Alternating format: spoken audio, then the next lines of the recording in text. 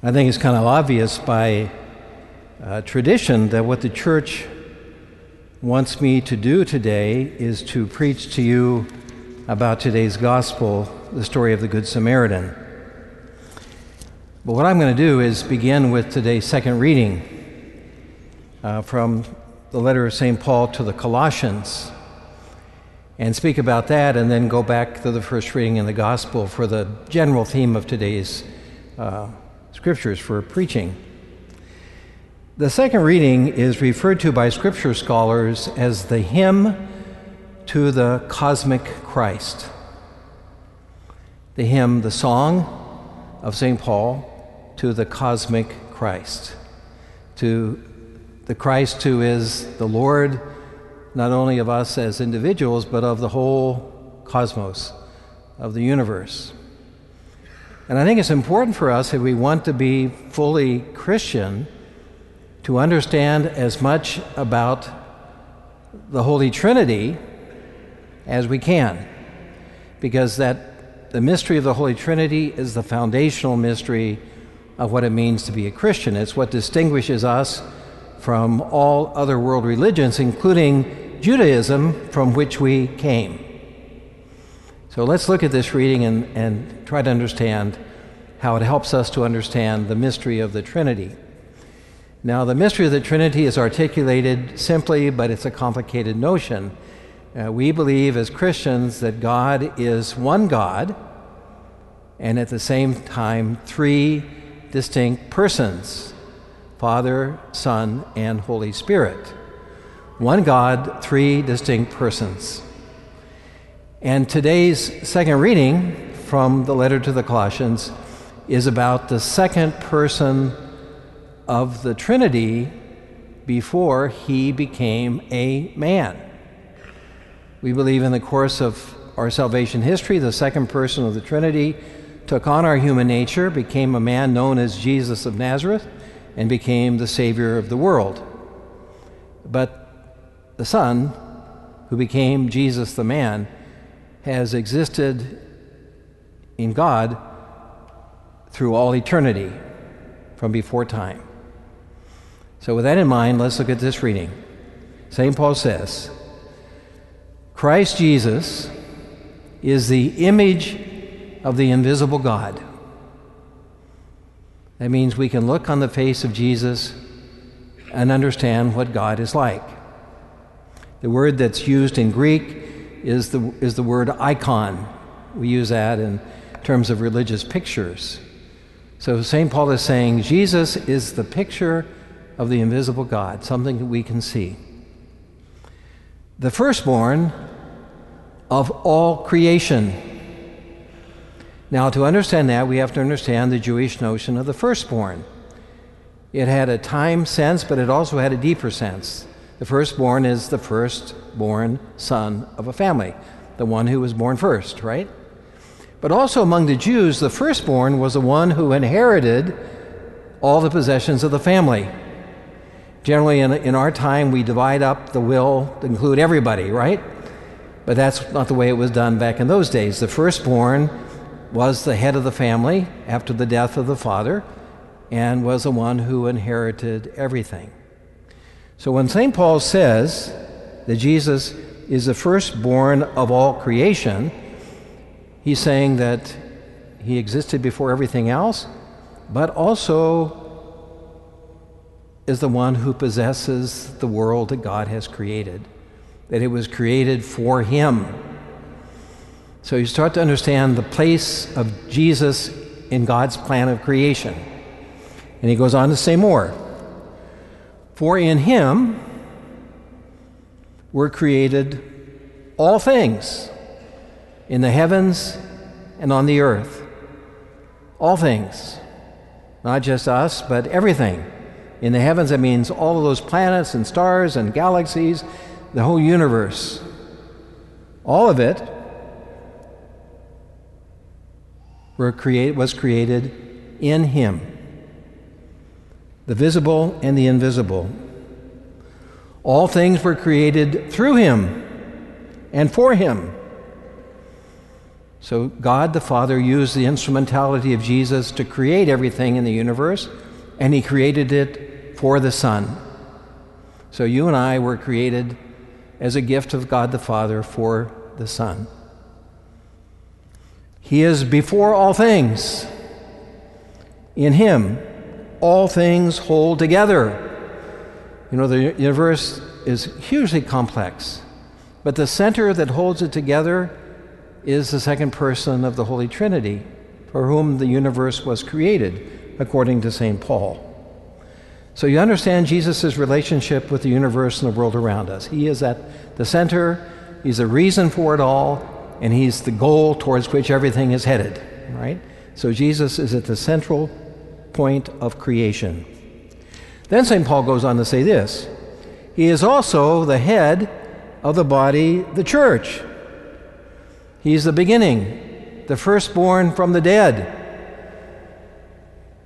What St. Paul is saying here, not only is Jesus the firstborn of all creation, but all of us who follow after him will also rise from the dead, because he's the firstborn, but the rest of us are his sons and his daughters, his brothers and his sisters, who also will rise from the dead. In him, the fullness was pleased to dwell. You know, the fullness of God dwells in Jesus.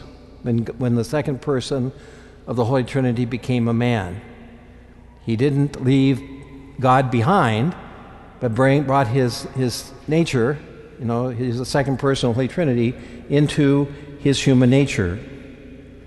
And through him, to reconcile all things for him, making peace by the blood of the cross. In other words, Jesus is the beginning and end of everything.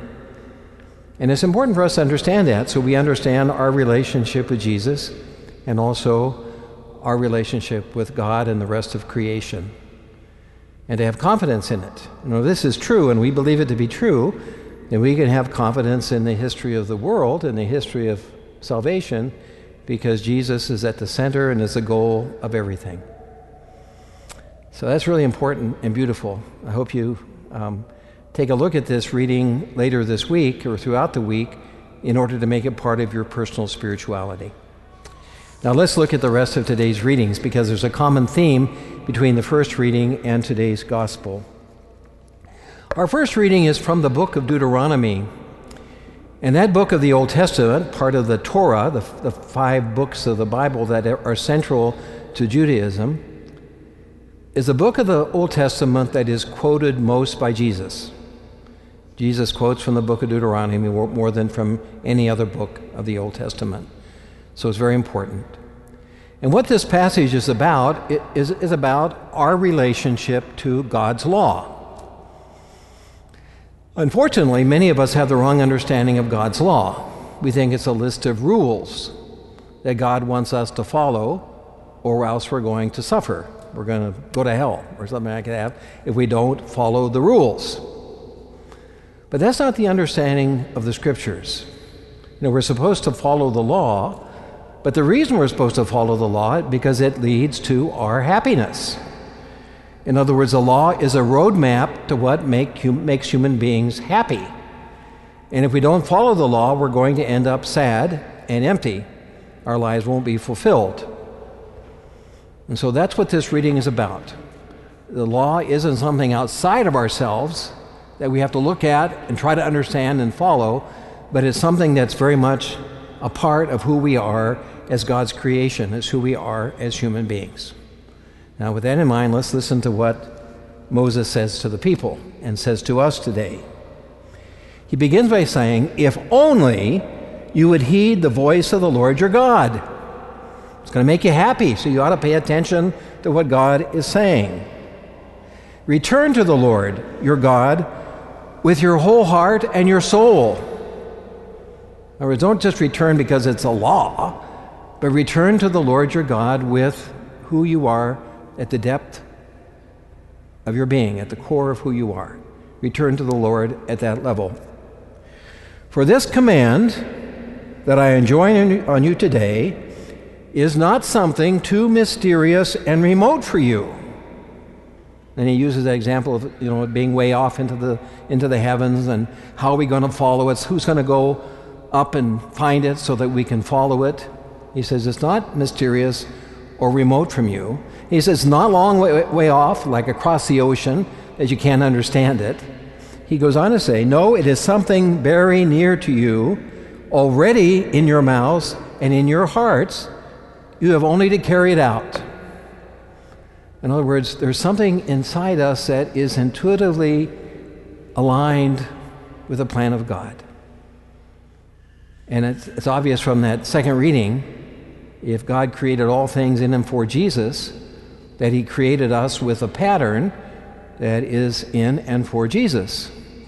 And so the law of God is part of our creation, part of who we are. And we just have to think and experience deeply and find silence in our life to reflect on our purpose in order for us to understand and desire to follow the law of God. So have you ever done that? Have you ever sat down, let's say in church in the presence of God, and asked the Lord to help you understand yourself so that you might give yourself wholly to him by following his law, which is written already on your heart and on your tongue? That's what Christians should do. We should ask the Lord to reveal himself to us in ourselves. And the problem isn't that we can't know it. The problem is that we don't do it. And that's what Moses says at the end of this reading, which we'll hear Jesus say a couple times in today's gospel. Moses says at the end of here, you have only to carry it out. And that leads us into today's gospel, which is that famous story of the Good Samaritan from the Gospel of St. Luke. So here's the way the story goes. In St. Luke's Gospel, the scholars were, I think in every case, aligned against Jesus. Those who thought they knew something theologically opposed him. And so we have here one of the scholars of the law stood up to test Jesus. And he said to him, "Teacher, what must I do to inherit eternal life?" Now, can you imagine a more important question than that? I mean, that is a central question of human existence. What do I need to do to inherit a relationship with God? It's a good question. And Jesus said to him, knowing that he was a scholar of the law, of the Torah, the first 5 books of the Bible. We heard a passage from Deuteronomy as our first reading today. Jesus said to him, "Well, what does the law say?" And the scholar gave the right answer. He quoted the Shema, which was a prayer that the Jewish people prayed twice a day, every day. And this is how it goes. "You shall love the Lord your God with all your heart, with all your being, with all your strength, and with all your mind. And your neighbor as yourself." That second part, your neighbor as yourself, comes from another book of the law, the book of Leviticus. And Jesus was pleased with this answer, and he said to him in response, "You have answered correctly. Do this, and you will live." That phrase, "do this," is so important. It's going to come back again at the end of this reading. That's what Moses said at the end of that first reading from Deuteronomy. But because he was a hypocrite and was really asking this question to trick Jesus, not because he wanted the real answer, it says, in order to justify himself, he said to Jesus, "And who is my neighbor?" And Jesus replied with a story, which is the story of the Good Samaritan. Now, it's great to have a priest and a deacon in church with me as we look at this reading, because they're going to be the bad guys. Here they are sitting in the front in the chairs of honor, and they're the ones who mess it up. Okay, so Jesus tells this story. "A man fell victim to robbers, as he went down from Jerusalem to Jericho. Now the Jews were required to go to Jerusalem for the feasts, and Jerusalem's on a mountain, Mount Zion, and it's a 17-mile trip downhill from Jerusalem to Jericho. And I guess that was a place where there were lots of robbers. And I imagine this was a Jewish man who had been in Jerusalem for one of the feasts, and on the way back home, passing through Jericho, he was beset by robbers. It says they stripped him and beat him and went off, leaving him half dead along the side of the road. And here comes the priest. A priest happened to be going down that road. He was probably in Jerusalem as part of the feast as well, offering his services in the temple. But when he saw the man on the side of the road, he passed on the opposite side. Likewise, a Levite. The deacons in our church today serve in the same capacity in the New Testament that the Levites served in the Old Testament. Likewise, a deacon came to the place, and when he saw him, he passed by on the opposite side. Now, we shouldn't feel that these are bad guys, because I think you would probably do the same thing. And let's say it was your daughter who was by herself and she was on a dangerous trip. If she was full of the love of Jesus, would you want her to stop and help somebody on the side of the road? Wouldn't it be more prudent if she went to the next town and called 911 and asked the police to help, you know? I mean, these guys, this deacon and this priest and this Levite, could have had very good reasons not to stop. They were concerned about personal safety, let's say.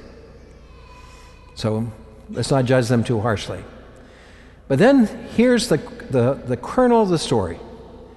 You know the relationship of the Jews to the Samaritans. We've heard about that many times. The Samaritans were half Jews and half pagan. They didn't worship in Jerusalem. They worshiped in another place. They had their own interpretation of the law. They were in some sense perceived by the Jewish people as their enemies. It would be like us talking about a terrorist, let's say from one of the countries that doesn't like the United States, right? And Jesus says, well, this terrorist who doesn't like your country, he's the one who actually followed the law of God. And he put it this way: a Samaritan traveler who came upon him was moved with compassion at the sight. The word that's used in Greek is moved in the depths of his being. He was deeply touched by the situation of this man. He approached the victim, poured oil and wine over his wounds. You know, wine is antiseptic in some ways. It's alcohol. And oil soothes. We use oil in ointments all the time today. And bandaged them. Then he lifted him up on his own animal. He was probably riding a donkey. And instead of riding the donkey himself, he put this poor man on the donkey, took him to an inn, and cared for him. And he stayed overnight. So he spent 2 days caring for this stranger. The next day, he took out 2 silver coins and gave them to the innkeeper. So the silver coins were a day's wages. So think of taking 2 of your daily wages. Let's say you make $100 a day, you make $500 a week. You give 2 of the day's wages to the care of a stranger. He gave the silver coins to the innkeeper with the instruction, take care of him. If you spend more than what I have given you, I shall repay you on my way back. What do you think of that? This is extraordinary, astonishing kind of generosity.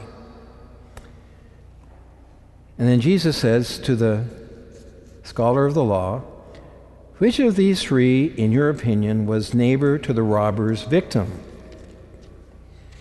Jesus replied, the scholar replied, the one who treated him with mercy. And Jesus says in response, go and do the same. Now, as I was preparing my homily this week, I ran across a passage from Martin Luther King, which I think is a wonderful interpretation of this gospel passage. This is what Martin Luther King said. I imagine the first question the priest and the Levite asked was, if I stop to help him, what will happen to me?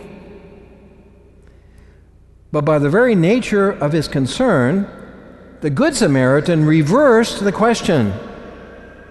If I do not stop to help this man, what will happen to him? You know, the priest and the Levite were concerned more about themselves than about the victim. And what makes the generosity of the Samaritan an example or symbol of what it means to be a disciple of Jesus was that he thought about the other before he thought about himself. And we're invited by this gospel to do the same, to be women and men who love others more than we love ourselves. It begins with our families. Wives, you have to love your husbands more than yourself. And husbands, you have to love your wives more than yourselves. And parents, you have to love your children more than you love yourselves. And children, you have to love your parents and your sisters and brothers more than you love yourselves. And I, as the bishop, have to love the people of the church more than I love myself.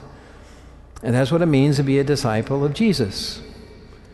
And Jesus has written this in our hearts. If we look hard enough, we'll find it. And that's why mothers so naturally love their children in that kind of way, right? We expect our mothers to love us more than they love themselves. I know that's not politically correct today. You know, we're all supposed to love ourselves more than anything else, but that's not the Christian way. And it's not just the way of mothers, it's also the way of fathers and husbands, not just the way of wives, not just the way of parents, but the way of children, the way of all of us, to love as Jesus did. Now, I had a family visiting me this weekend from Colorado, where I used to be bishop, and they have 7 children between the ages of 6 months and 9 years. They just had a pair of twin girls that were born 6 months ago. And they came to see me. Now, I wouldn't do that, you know. It's really hard to imagine a road trip with 7 kids that age, right?